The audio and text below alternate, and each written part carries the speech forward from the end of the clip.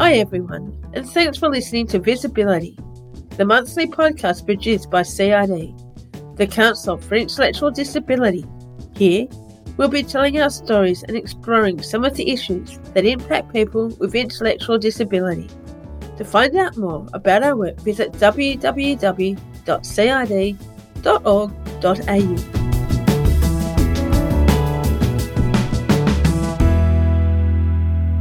In the spirit of reconciliation, the Council for Intellectual Disability acknowledges the traditional custodians of country throughout Australia and their connection to land, sea and community. We pay our respect to the elders past and present and extend that respect to all Aboriginal and Torres Strait Islander peoples today. In this series, we talk to people with intellectual disability about the decisions and choices they make in their lives. Leonie lives and works in regional New South Wales. Today she's going to tell us about living independently, working a job she loves, her relationships, and how she's showing other people that with the right support, they can do the same. My name is Raylene Griffiths. I'll be your host today. With me is my co-host, Tom Parker. Thanks, Raylene.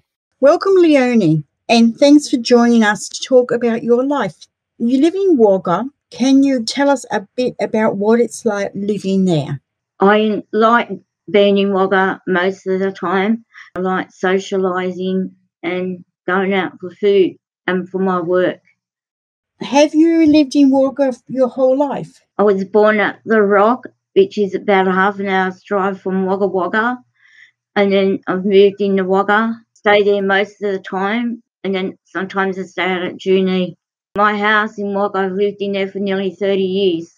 How does it feel to live independently? It feels really good to live independently on my own. I can do things for myself most of the time. You haven't got people every 5 minutes telling you what you can do and what you can't do. Did you ask for support to live independently? Who supported you? I think it was my mum.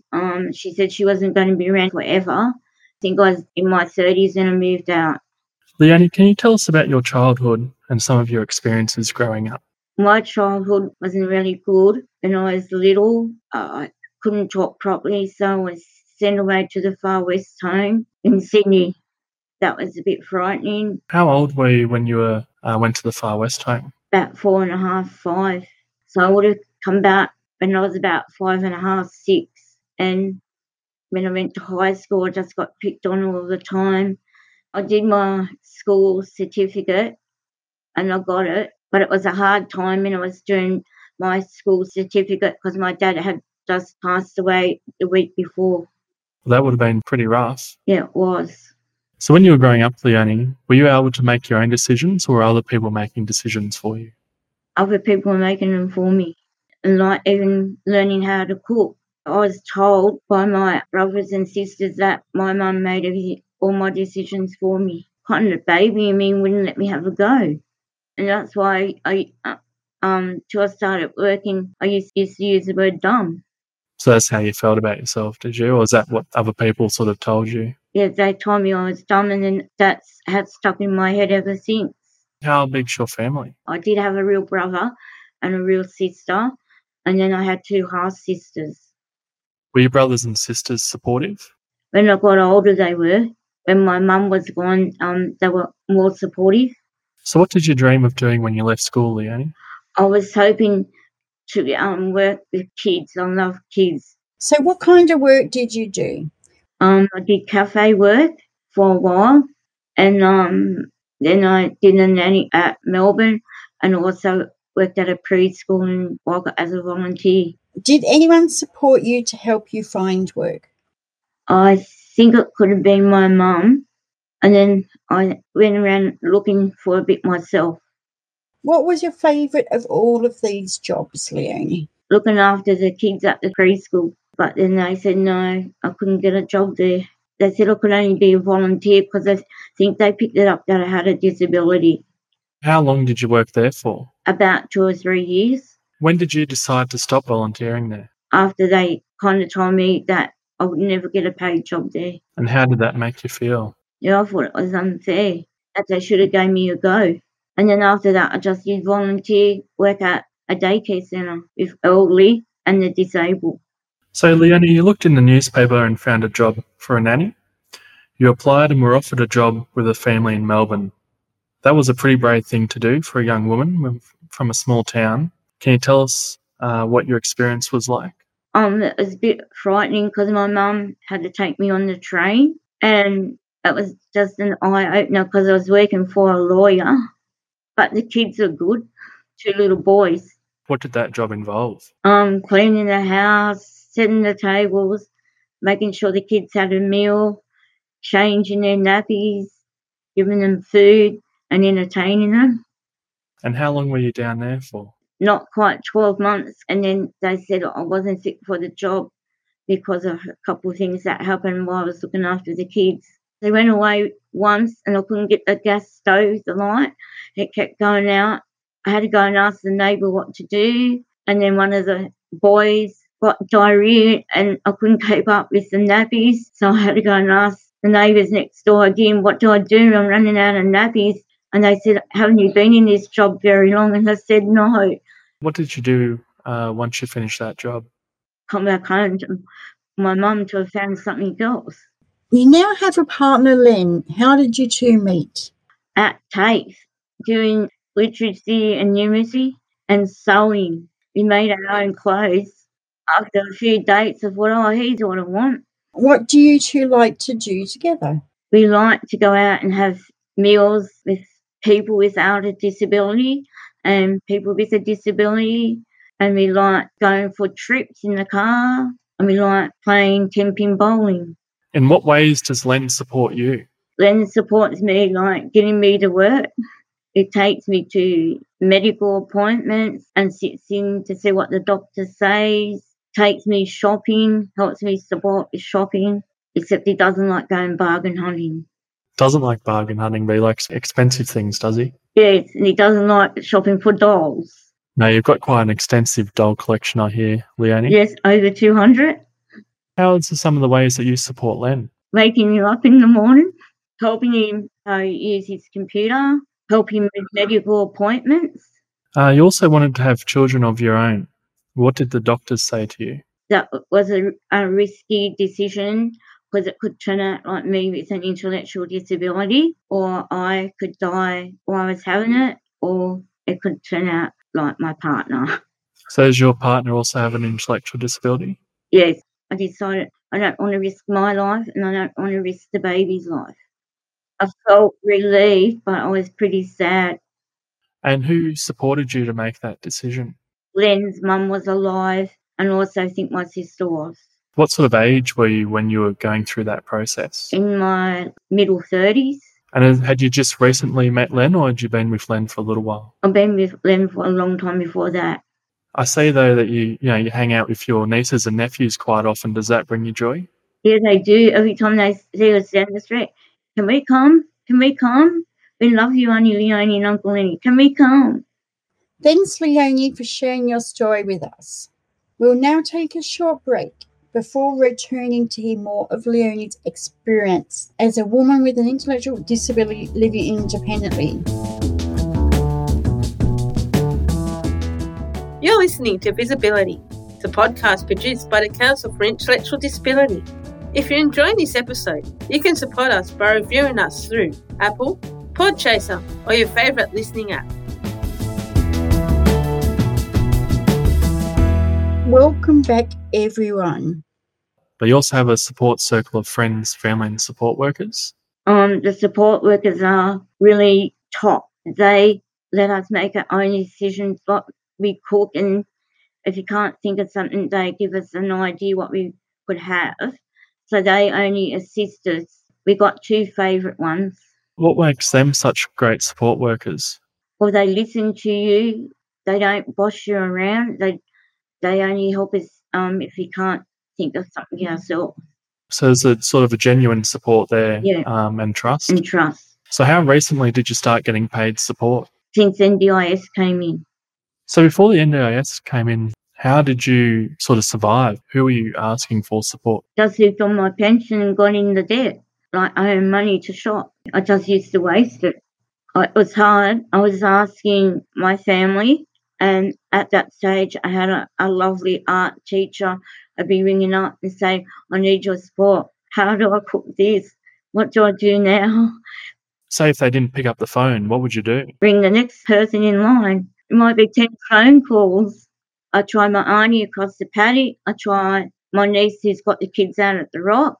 I just keep ringing and ringing until I found someone to say, hey, how do I do this? I'm stuck. How does it make you feel that, you sort of felt the need to constantly ask people for support in those areas? I felt bad, as if I was silly. I didn't know what to do. And then now that you have got those supports in place, what does that look like now? It looks a lot better. I'm not in debt anymore because I had family tell me to set up payments to come out of my Centrelink payment. No, I just don't miss it. I'll gain more confidence at lighting the stove and not walking away leaving it.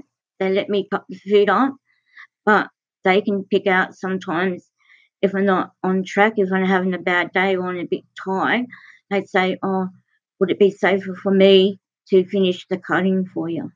Have you ever had something that you would call sort of bad support? One staff member wouldn't let me food prep. That's because I had an incident with a knife once. I was opening packets with a knife instead of a pair of scissors, and I cut my finger and it bled. She said, oh, I don't like blood. I better put a Band-Aid on. I better ring your boyfriend to come back. You better take her up to the hospital, put stitches. It was a big ordeal. Or they said, doesn't need stitching, love. It needs just a wash and a Band-Aid. Off you go. And did you work with that support worker again after that? For a little while, and then another bad support worker came in and she said, oh no, you just watch. I won't let you do anything. And I said, well, how am I going to learn? I said to her, I feel really bad. I want to have another go. I rang up the boss and said, I'm not happy with the support worker. She wouldn't give me a go, and she wasn't really supportive. She just wanted to prepare the meal herself or just read books. Or this girl that I got rid of, there was her and another lady, and the other lady I've still got. So when you were younger, Leonie, did you feel you had that same confidence to be able to make those decisions? No, I didn't. When I was younger, I didn't have much confidence to make decisions for myself. Sort of when did it click for you that, hang on, I do have these rights? As I got older and moved out, started getting support. What are some examples of good support you have had? At Junee Medical, you can't be happier because they're willing to listen to you. If I need to fill out forms, say try and fit time in. And then if you want to know results, they either show you on a picture on the screen or they draw a picture and explain it to you. And if you don't understand it, I say, can you use plain English, not big words? They take an interest and they say, oh, what's the problem today? And then they say, you got any more issues? And they just sit there till you finish all your things that you want to say to them. And do you see that as being a big difference to sort of what you find in the hospitals? A big difference. I've had bad support at the Wagga Hospital, filling out forms. They say, can't you do it yourself? And I say, no, I've got intellectual disability. And they said, oh, can't you find someone? And I said, no, this is your job. You should be doing it for me. And I feel really put down. Now you're using all your life experiences to create training that helps other people learn new skills. How does that feel for you? It feels really good to me that I've learned a lot of skills and I can help my friends. They can stick up for their rights. Like sometimes one particular girl wants a certain meal and the carer says, no, you have to have this. It should be that young girl's decision. One group home we see nearly every fortnight. I was told by our support worker that they let the guys try and make their own decisions. But in one of the other homes I was going to before COVID, clients weren't really getting much choice. If the resident can make decisions, the staff should be letting them do it. So you work with us at the Council for Intellectual Disability and you have co-facilitated training for supported decision making. What sort of skills do you teach people? You can speak up for yourself and everyone's got rights. It's your choice. Give it a try. try and give them enough information as possible. And what are some of the barriers that support workers have been talking about? Restrictive practice, communication, financial. So there's lots of different barriers that are, in place that hamper decision making in general. There is, because a person might be non-verbal, and you have to work out a way you could communicate to them. Because not everyone can use sign language, and if you can sign, that's a good advantage. Are you able to sign? Yes. Have you learned some new skills yourself, Leonie? Learning how to speak up, learning how to use a computer, learning how to text messages. The work that you're doing now, is that something that you saw yourself doing when you were younger? No, I didn't think I would ever be in an office. What's your favourite thing about working at CID? The money and the different staff and their characters. So why is the money such a big thing? Because you have to have money to live on. And where I was working before, I was pretty poor. So whilst you're working at an ADE, the money wasn't so great? No, like $6 an hour. Can you explain what an ADE is, Leonie? It's an Australian Disability Enterprise. Yeah, I think that's correct. And what sort of work do they do there? It's in the short workshop. We work out recycling. When I first started there, I used to sort the rubbish, which was pretty gross. And then I started in the security building. They sort coloured paper from white paper and squashing dirty old milk bottles. How long did you work in an ADE for? It's coming up to 20 years. Yeah, when did you sort of hear about mainstream employment or open employment? They talked about it at the ADE, and they said anyone that thought they were confident to go out, they could try a job. I thought I might as well go and have a go in open employment and see if I liked it, and I like it. So how long have you been in open employment now? Nearly 4.5 years. What do your family members say to you now when they see you achieving all these goals? They said, we're really surprised, Leonie, how far you've come in life now. What do you wish you had known when you were younger? That I could have had the confidence, and if I had the skills, I would have been a much happier person. What advice do you have for other people with disability who want to live independently? If they want to try and go independently, there's no rule saying they can't do it. They could listen to more training and more support from their support workers. They could go and talk to the NDIS. The advice I give them, if they want to have a go, let them have a go. Thanks, Leonie, for sharing your story today.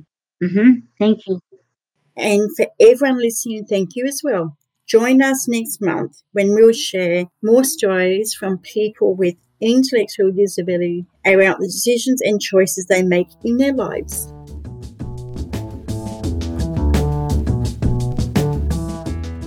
You're listening to Visibility, the podcast produced by the Council for Intellectual Disability. If you're enjoying this episode, you can support us by reviewing us through Apple, Podchaser, or your favourite listening app.